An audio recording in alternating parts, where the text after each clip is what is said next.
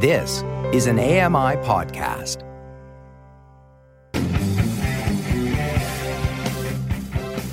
Welcome to the Triple Vision Podcast, your window into the past, present, and future of blindness in Canada. This podcast has been made possible by a generous contribution from T-Base Communications and the support of the Alliance for Equality of Blind Canadians. The mission of Triple Vision is to gather and document previously untold Canadian blindness narratives, one lived experience at a time, and to make our history accessible and universally known.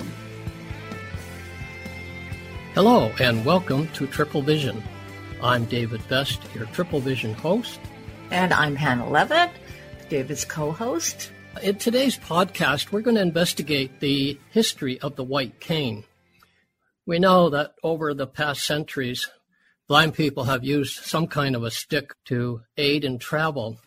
However, in the early 1900s, the white cane became a tool of choice and became a global symbol of independence and confidence, and also identified the carrier as being blind. So the question is, what is the Canadian attitude toward the white cane? Is it a symbol of independence and confidence? To start our podcast off today, we have our first guest, Gord Hudak, who is the Chief Financial Officer of Ambutech, which is a manufacturer of white canes based in Winnipeg, Manitoba.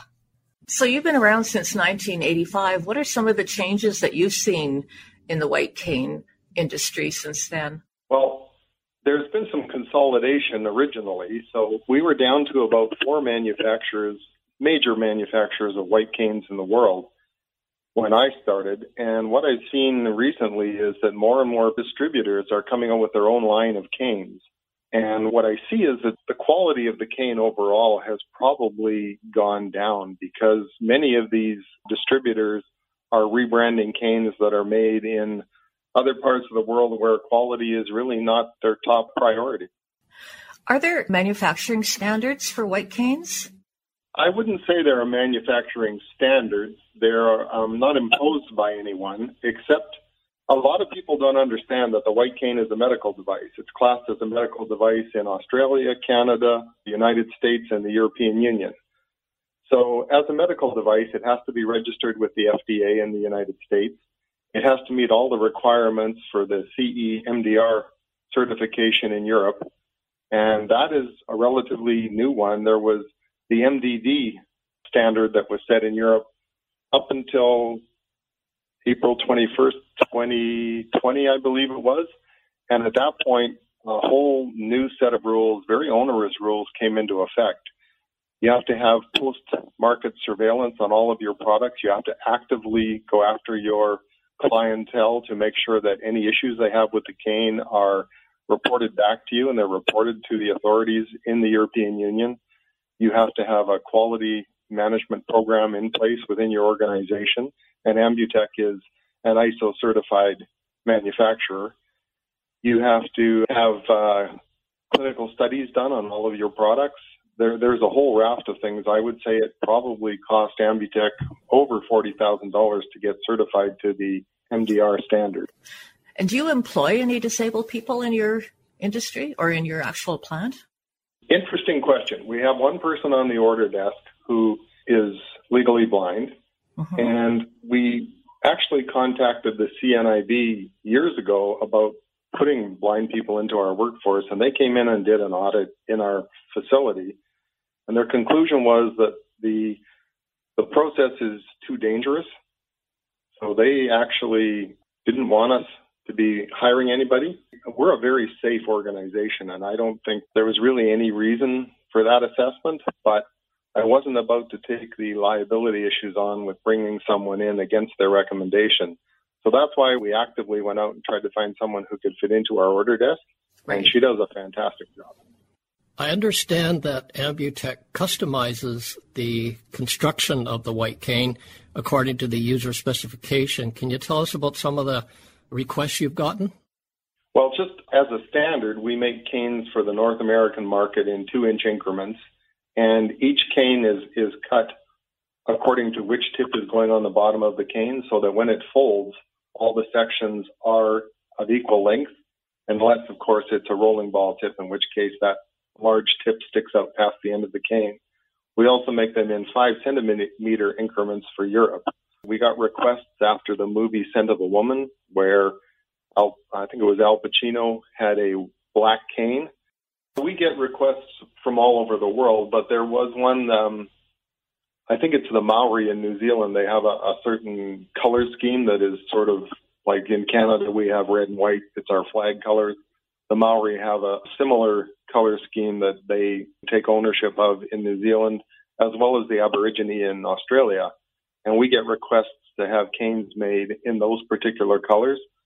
We also get requests from fans of NFL teams that they want the cane made in their color, or universities in the United States where they're the alumni are very gung-ho and they want to have a cane that is in the same color scheme. We made one cane that was all white. We had to source a white handle, white cord.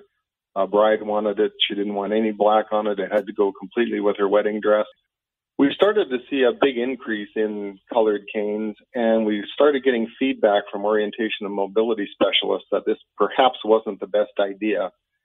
So we put our thinking caps on and we came up with the idea of the highlight cane, where it is still a white cane and only the grip and the tip have a highlight color. So it's one of 4 very bright, almost neon colors.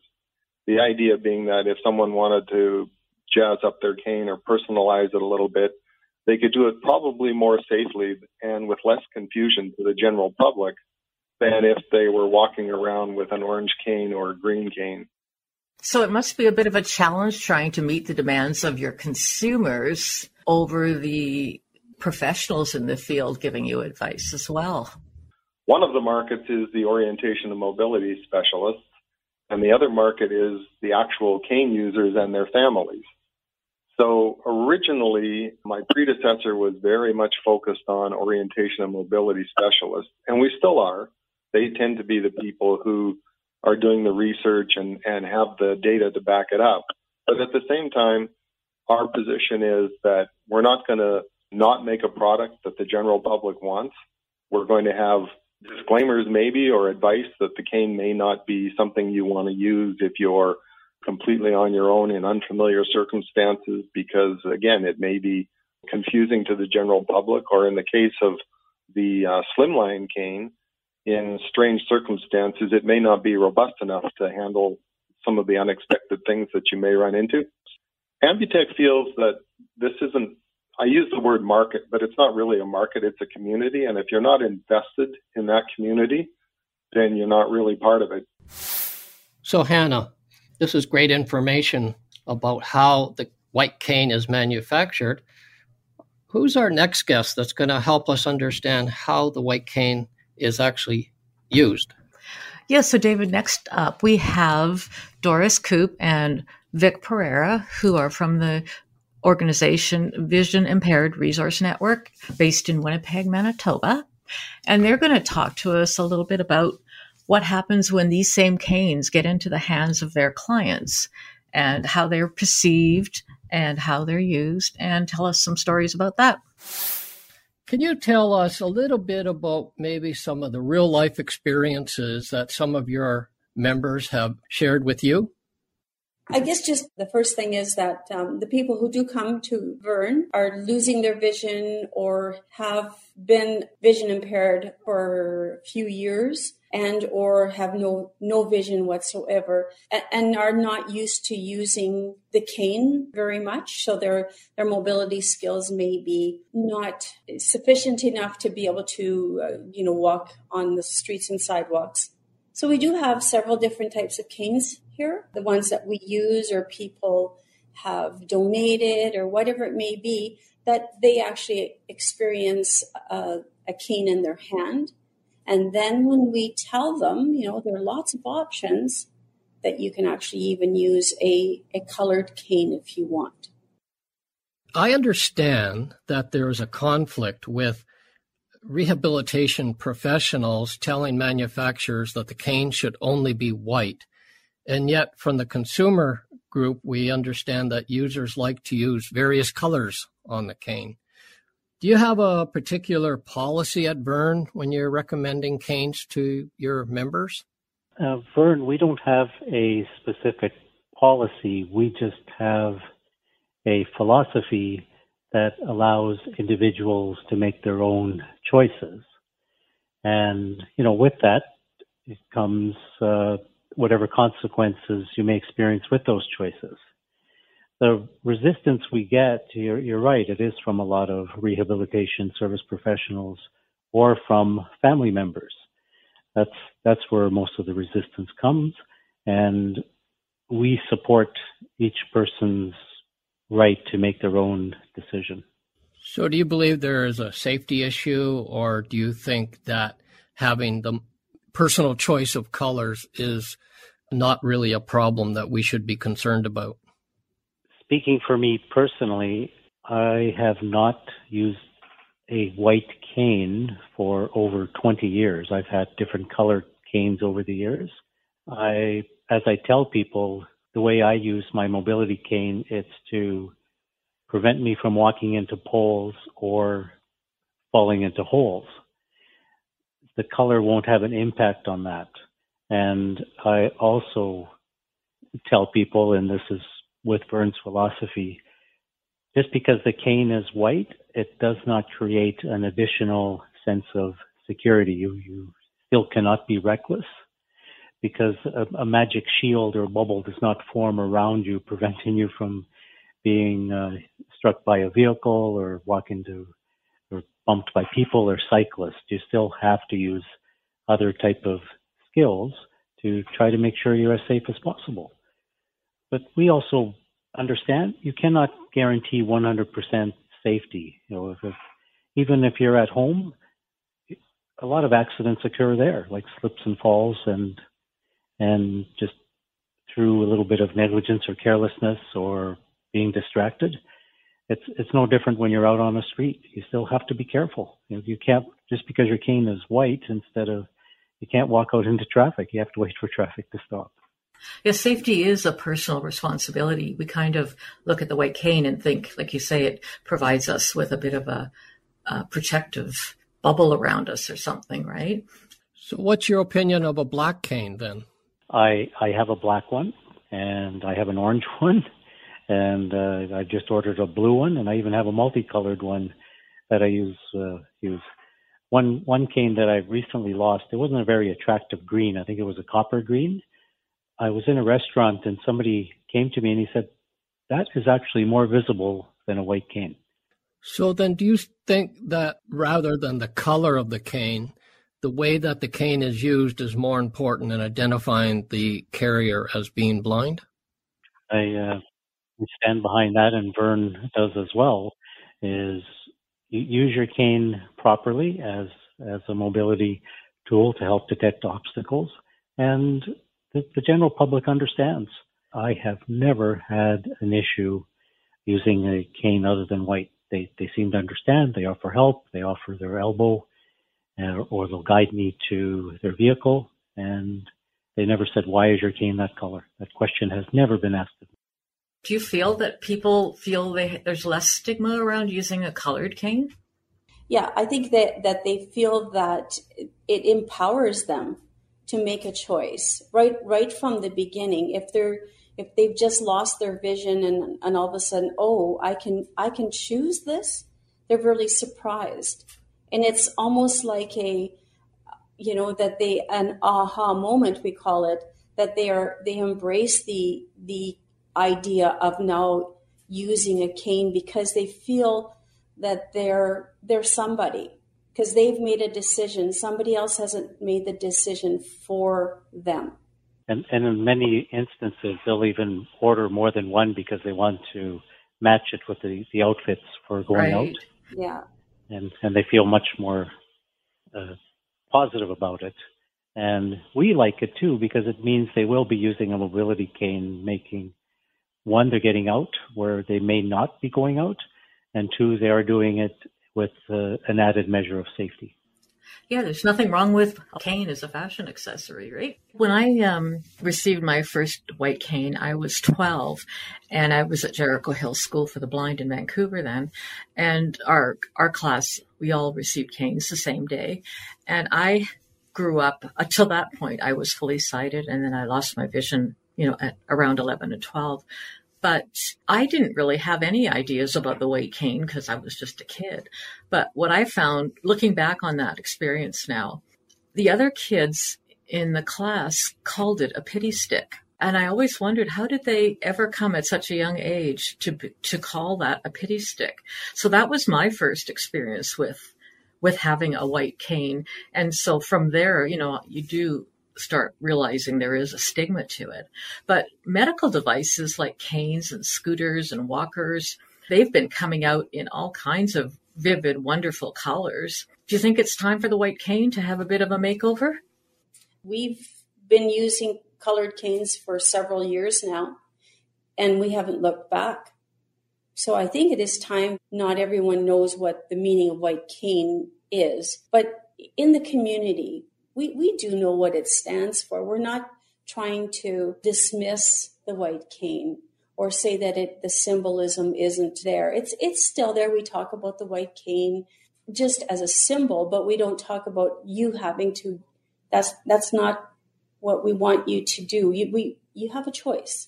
Right. When I was working with kids in the school district with blind children, I used to bring in, at Christmas time especially, I'd bring in like snowman stickers and candy cane stickers, and we'd slap them all over their white canes. And they loved the idea. They weren't, they thought it was really cool to use their cane then, right? Yes. So even kids feel that bit of difference around having to use a cane. Like I say, everybody wants to make light of things, and so that it's not so depressing or so dark and deep to all of a sudden have to use a white cane. That's my mobility cane. That helps me get around. So we've heard from Vic and Doris about the Canadian experience of blind people learning to use a white cane and using them in their everyday lives.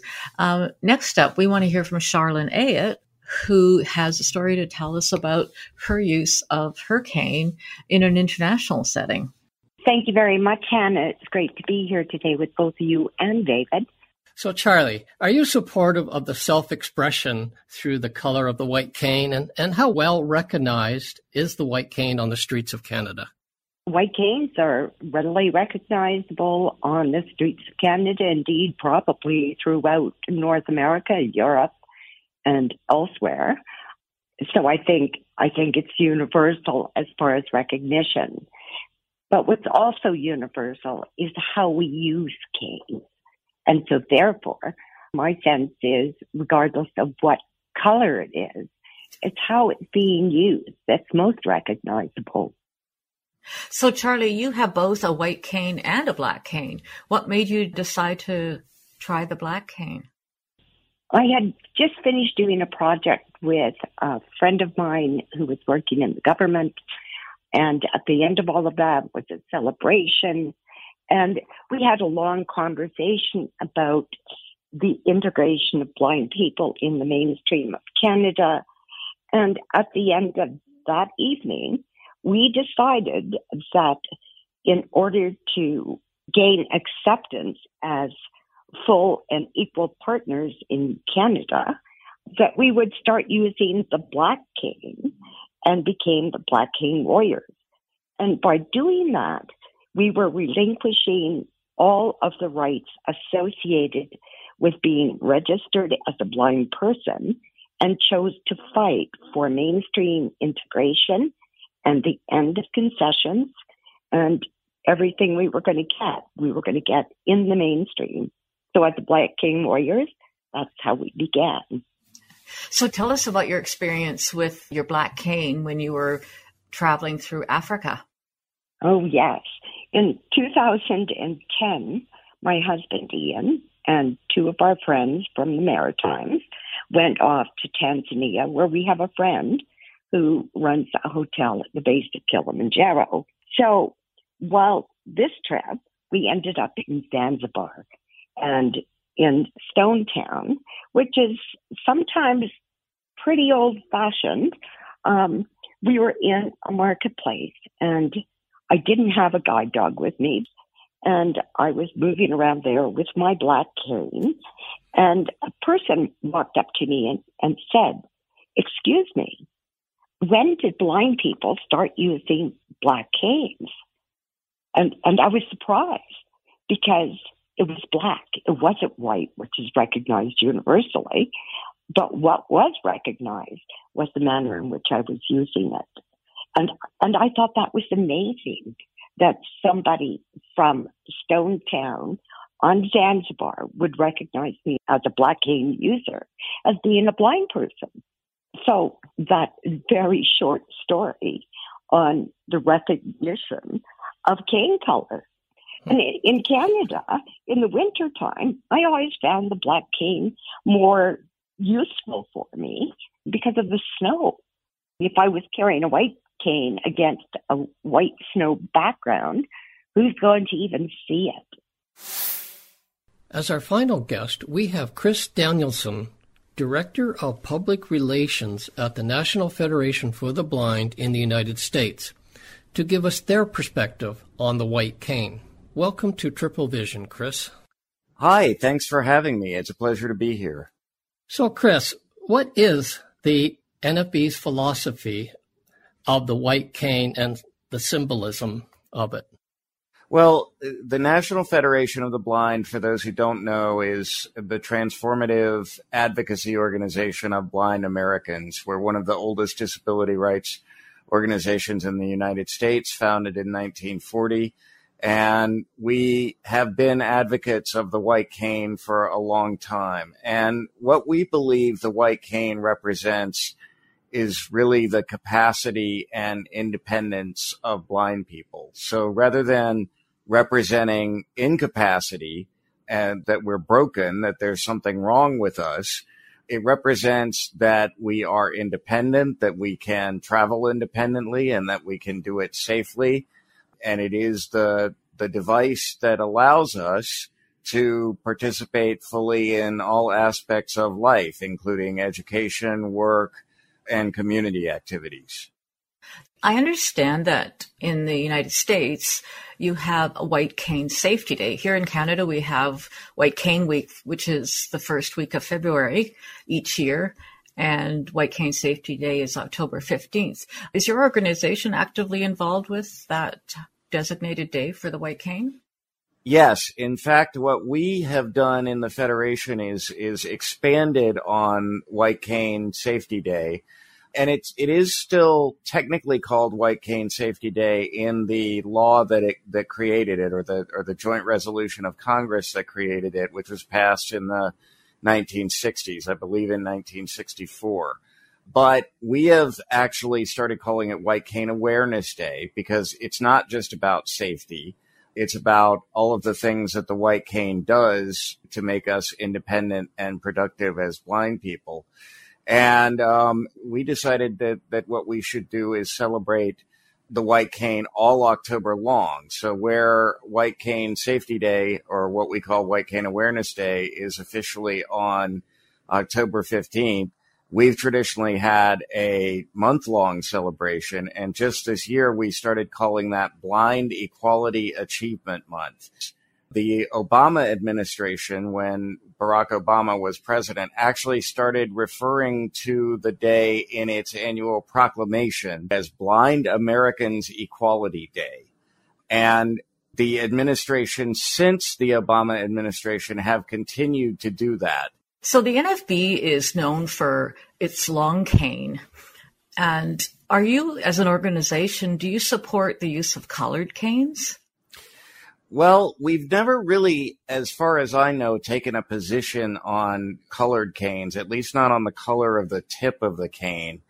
I mean, the white cane is originally white because of its high reflectivity, so that other pedestrians and drivers can easily see it. And that does add a dimension of safety to blind people when we're traveling, although, of course, we look out for our own safety as well by listening to traffic and doing all of the other things that we learn to do in order to travel safely. The great thing about the public recognizing the white cane is even though members of the public may not understand everything that the white cane means to us, they still understand that it represents us. Thank you so much, Chris, for joining us on Triple Vision and sharing the NFB's information about the use of the white cane. Thank you very much again for having us. We really appreciate the opportunity to talk about the white cane because we do believe that it is such an important and powerful tool for blind people. And you can find out more about how we feel about the white cane and about other things at our website, nfb.org. Well, I don't know about you, David, but I've certainly learned a lot about the manufacture and distribution and use of the white cane today. I was especially impressed with the fact that Canada is the manufacturer of 85% of the world's white canes. I thought that was fascinating, something to be really proud of as a blind person. Yes, it's fascinating. I understand that the manufacturing is done through the Ambutech, but all the distribution is done through nonprofit corporations. And I like to see the day where white canes can be ordered through the mainstream stores like Amazon or Walmart. I think using the white cane is something that we all take for granted, and it's a skill that actually needs to be learned. So anyways, what's up for our next podcast, Hannah? Well, on our next podcast that we're calling In the Driver's Seat, Controlling the Narrative of the Canadian Blindness Story, we're going to have guests from our advisory panel talk about the Canadian blindness narrative and how we can change that. Triple Vision is made possible by the generous support of T-Base Communications and the Alliance for Equality of Blind Canadians. Triple Vision is produced in collaboration with Accessible Media Inc., AMI Audio. Sam Robinson is the technical producer, and Andy Frank is the manager of AMI Audio. And finally, I would like to thank you for joining us on this journey. If you would like to reach out to the Triple Vision team with questions or comments, you can reach us by email at triplevision21@gmail.com or reach us on Twitter at triplevision21.